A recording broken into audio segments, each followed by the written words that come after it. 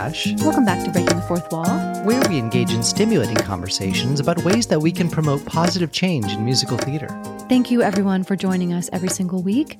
Don't forget that we do have season 1 with tons of great information, and we would love for you to leave us stars or leave us a review if this podcast has been helpful for you. Let's get into our conversation for this week. I wanted to dive into 7 factors that artistic directors and season selection committees should consider when choosing their productions. This is something that we are starting to see happening all over the world, right? At colleges, at community theaters, at regional theaters, at the Broadway theater level as well, all different types of theaters all over the world. You know, the West End, in communities where we're looking into the fall and the spring season for next year. And we want to offer you 7 different ideas moving forward for those of you that are at that leadership position level.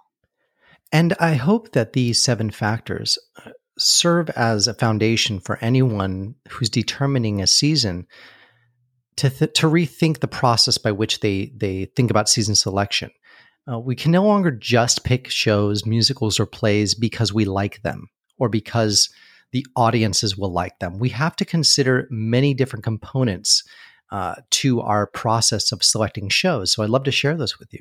Quite often, we also see folks choosing musicals or plays, if you have both at your theater, where they're nostalgic to the people in charge. And oftentimes, we don't realize that those musicals aren't relevant to the community. And then on the other end, we often see folks choosing musicals that are the moneymakers. And we get that. We know that you have to, you know your theater, you know your community, you know the budget. But we need to start taking risks to support the community, to support underrepresented communities, and to really start to make that shift, even if it's the smallest way, even if you can only do one of these. We're hoping at least one, if not all 7, spark an interest and an excitement in all of you out there that are in these positions to choose and the upcoming program of your season. But before we do that, Tim, let's get into our puzzler. What do you have for us today? The puzzler for this week is, what musical's first act was written in 1981 and the second act written 9 years later? This is a very exciting one. I love asking this question in my history class. It's so fun. And we will circle back at the end of this episode and we will discover that answer together. What is the first factor that they could consider, Tim?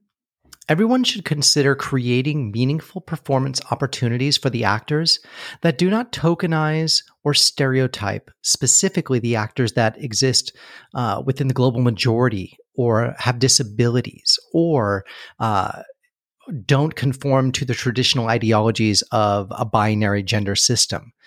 We really need to ensure that all of our actors that come from marginalized and underrepresented communities have the opportunity to engage in a meaningful way in their performance process and are not just being cast or feeling like they're being cast based on their gender or the color of their skin or their disability. We need to make sure that all of them feel they're on equal playing field with everyone that comes in and auditions and gets cast in a show. This asks for the creative team to also have imagination about their casting choices and how they see certain characters within certain shows. If there is a production that has traditionally been cast by one particular identity or one particular group, is there room within that production to rethink about the global community, the global majority, or diverse voices that haven't been represented in that particular role?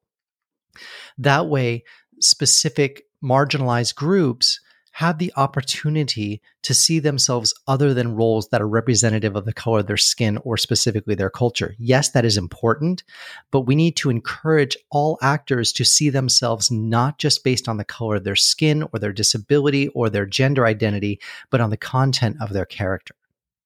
Absolutely. What is the second factor that artistic directors and those that are on the season selection committees could consider when they're choosing their next production season? that when selecting their shows, the plots and the stories that the shows are centered around offer cultural and diversified balance. And hopefully, where racism, sexism, ableism, and more importantly, white cisgendered dominance, male dominance, isn't the driving narrative of the production. Yes, there are moments of that may come up and arise, but my hope is that, oftentimes we've seen productions that are all driven by cisgendered white men, and really thinking about that and how we can rethink about the productions we choose so that there is a cultural balance. Yes. When you look at a season brochure of a theater and you immediately notice that every musical is centered around a typically male role, it's somewhat disheartening to me because I want to see myself represented and I want to see other voices, other people. I want to learn about other cultures. Musical theater is the best way to educate folks that perhaps don't understand, that don't know, or that are not aware of someone else's lived experience. Absolutely. And the best way we can do that is to diversify the shows and the roles that we are narrating and the stories that we are telling. The next factor that I want to share with all of you is promoting shows that create opportunities to lift up all gender identities. We should no longer conform to a two-gender binary system. The world is so much more colorful, and we need to celebrate that. And we need to look for productions that celebrate all of the beautiful mosaic of gender identities that exist. And, for too long, the trans and non-binary communities have felt marginalized and sidelined, and oftentimes have been left out of the audition experience, or haven't even just shown up because they have not felt seen in the audition breakdowns or the character breakdowns. So I want to implore anybody that is coming, any director, choreographer, music director, producer that is conceiving an idea for a show or thinking about a particular production, how can we lift up every gender identity that is represented in this beautiful world and create the capacity where someone from the trans community or non-conforming identity can come into the audition experience and feel seen and feel represented? What that also does is showcase to young folks out there that are seeing these musicals, especially these family-oriented theater companies, where they are seeing their families represented. I have two dads, or I have two moms, or I just have two parents. And it is showing that their life is just as important. And they're seeing themselves represented on stage. And we say that about a lot of other factors. But this is just as important. The stories that we're telling that have often been kept off stage because people consider them to be political drivers, or that we shouldn't be teaching folks that those families exist, or that's not, maybe perhaps even because of religion. But we have to start telling these stories. It is also our job as artists to showcase the many different types of families, lives, experiences. And that's why I always say that we are really reclaiming musical theater as a device for education and cultural change. It's something that we can do, and it's something that we should be doing with these types of shows. And they're out there. You might have to search for them a little bit because they're not produced as often, but what a great opportunity for you to as well showcase a play or a musical that perhaps didn't make it to Broadway, didn't make it to off-Broadway, or is a new work by someone in your local community. And we acknowledge that we don't have all the answers. We acknowledge that this is shifting. We did episodes even last season where now we are using different terminology, different language, different ways to be inclusive of all folks. And so we know that this is still evolving and that we are always learning and always navigating to best support folks. Absolutely. Absolutely. Yep. And so the best thing we can do is say, I'm going to continue to move forward. Maybe I didn't do it in my last breakdown, but I'm going to try to do it in this one. And strive to be more inclusive every single time. Yes. We don't have to have all the answers right now, but we can move forward with the ones that we have and seek out the answers that we don't have from folks that can give us more information on that. Yeah. What is the fourth element, Tim, that they could consider?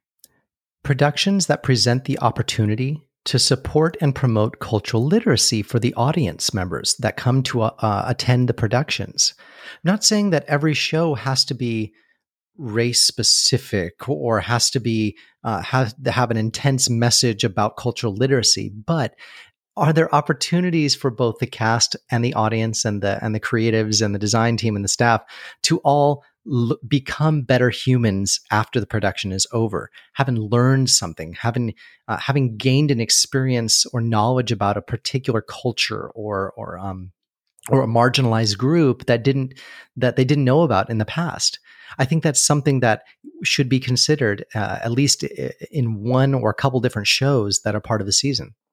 One of my favorite parts when you're on the side of the production where you're not on stage, so you're not backstage, but when you're directing or music directing or designing, or your element happens to be you're in the house watching the show, it is so fascinating to listen to people discuss the show and their viewpoints, be that sometimes good and bad from their perspective, their critiques, if you will, during intermission. Mm-hmm. And before the show and after the show, I always like to stand in the house, in the back of the house when people are kind of leaving, and then stay around in the lobby to just kind of be a fly on the wall and to hear what people are saying. And it really does inform how people perceive stories and themes differently. Mm-hmm. And it's quite fascinating. You start to pick up on how something didn't translate because of your concept. I remember somebody said something when I directed Little Women. They were like, I thought that set design was so amazing because I did something very conceptual, and the scene designer, Kristen Campbell, who's amazing, we went something really kind of out of the box, and they were like, it was so amazing, but that's not how it would look in that time period. And they just kind of sat on that for a while. And I thought, oh, that's fascinating. They're kind of experiencing something conceptual for the first time to them. So I think that was quite fascinating. And what is the fifth factor that they could consider, Tim? Where actors from all backgrounds have the opportunity to engage in meaningful performance roles, where their humanity and their essence are the driving factors for casting decisions, not the color of their skin. We're talking about the content of the character, who they are, and are we able to look past color, skin color, disability, gender identity, to say yes, their humanity and their essence speak to the character, and that's what's going to lead them to getting cast in that production. And what I think, I don't want to put words in your mouth, but what we're not saying is to ignore who they are. Ignore no, absolutely not. Their race, ignore their abilities. We're not saying that, but to look deeper, to look and say, how can this actor bring to life a story that maybe I hadn't perceived, but in that moment, the spark of how they would create a character is so unique and would really function well in the concept that you are putting together for that specific production that might be different than any production that's ever been done before to tell that story. And the next one that I want to talk about is selecting any production that promotes the actors and the designers and the creatives' personal and creative growth. And I'm talking about all areas of acting, singing, dancing, musicianship, design. I always want to select a production where our design team, our creatives, and our actors walk away better artists than they did when they started on day one. And so in selecting your shows, is there room for productions that offer that capacity? For example, many of the musicals, and actually even plays that I have seen you direct, what I found so interesting is that after I went and saw the show, even though you talked about it all the time at home, of course, but we used to be passing ships in the night. And what I always found fascinating is when I saw the production, I would say, wow, that's really interesting. This production is something that I know you're passionate about, but it's not something that I've always heard you, excited about directing. Yes, you were excited about it, but what made you select that production. And sometimes you would say to me, I selected it because, my scenic designer, my colleague, Kevin Klaus, who's an amazing scenic designer, he wanted to do this type of production because this style is his jam. Like, this is what he is so wonderful and good at doing that a lot of people in this area don't even do well. And that type of production isn't done quite often. For an example of this is when you directed the play Clybourne Park. And I thought, that's so interesting that you directed it, because it's not something that, you had talked about quite recently, but you said because Kevin was so excited about that, and it gave him an opportunity to showcase his abilities. And for those of you that don't know, there's a scene change. We basically take place in the exact same house, 1959, and then Act 2 takes place in 2009 in the exact same house. And we had exactly 12 minutes to usher the entire audience out of the house completely. We built 2 sets for the show, restructured the entire set to suit 2009. And it was pretty incredible. I would say it's one of Kevin's best designs I've ever had the opportunity and pleasure to work with. I'll never forget going back in Act 2 and they were like, everyone needs to leave. And I was like, can I stay and watch the scene change? And you were like, no, I want you to experience it as a real regular audience member. And you come back into the house and everybody, the buzz, everybody's like, what just happened? And you can see people going, where is what did they flip it? Did they paint it? What is going on? How did that happen? And it was so wonderful and imaginative. Another great example is when you directed Spring Awakening, and it gave JoJo such a great opportunity to really dive into her experience and her creativity as a costume designer. And we had JoJo on a podcast episode earlier on, so go back and check that out. But your colleague that came in with this wonderful design for Spring Awakening that I had never seen before. And I don't see it early on. I always make sure I show up just, an opening night. So I'm surprised, just like everybody else. And I had never seen a production of Spring Awakening done in that fashion. And I also want to riff on that because I'm an audience member, I can say this about your productions, is I was so in awe of the projections that were created for that production. And nobody else had ever done that before in a musical. And I thought it just added a different type of element that was specific to the concept that your design team came up with.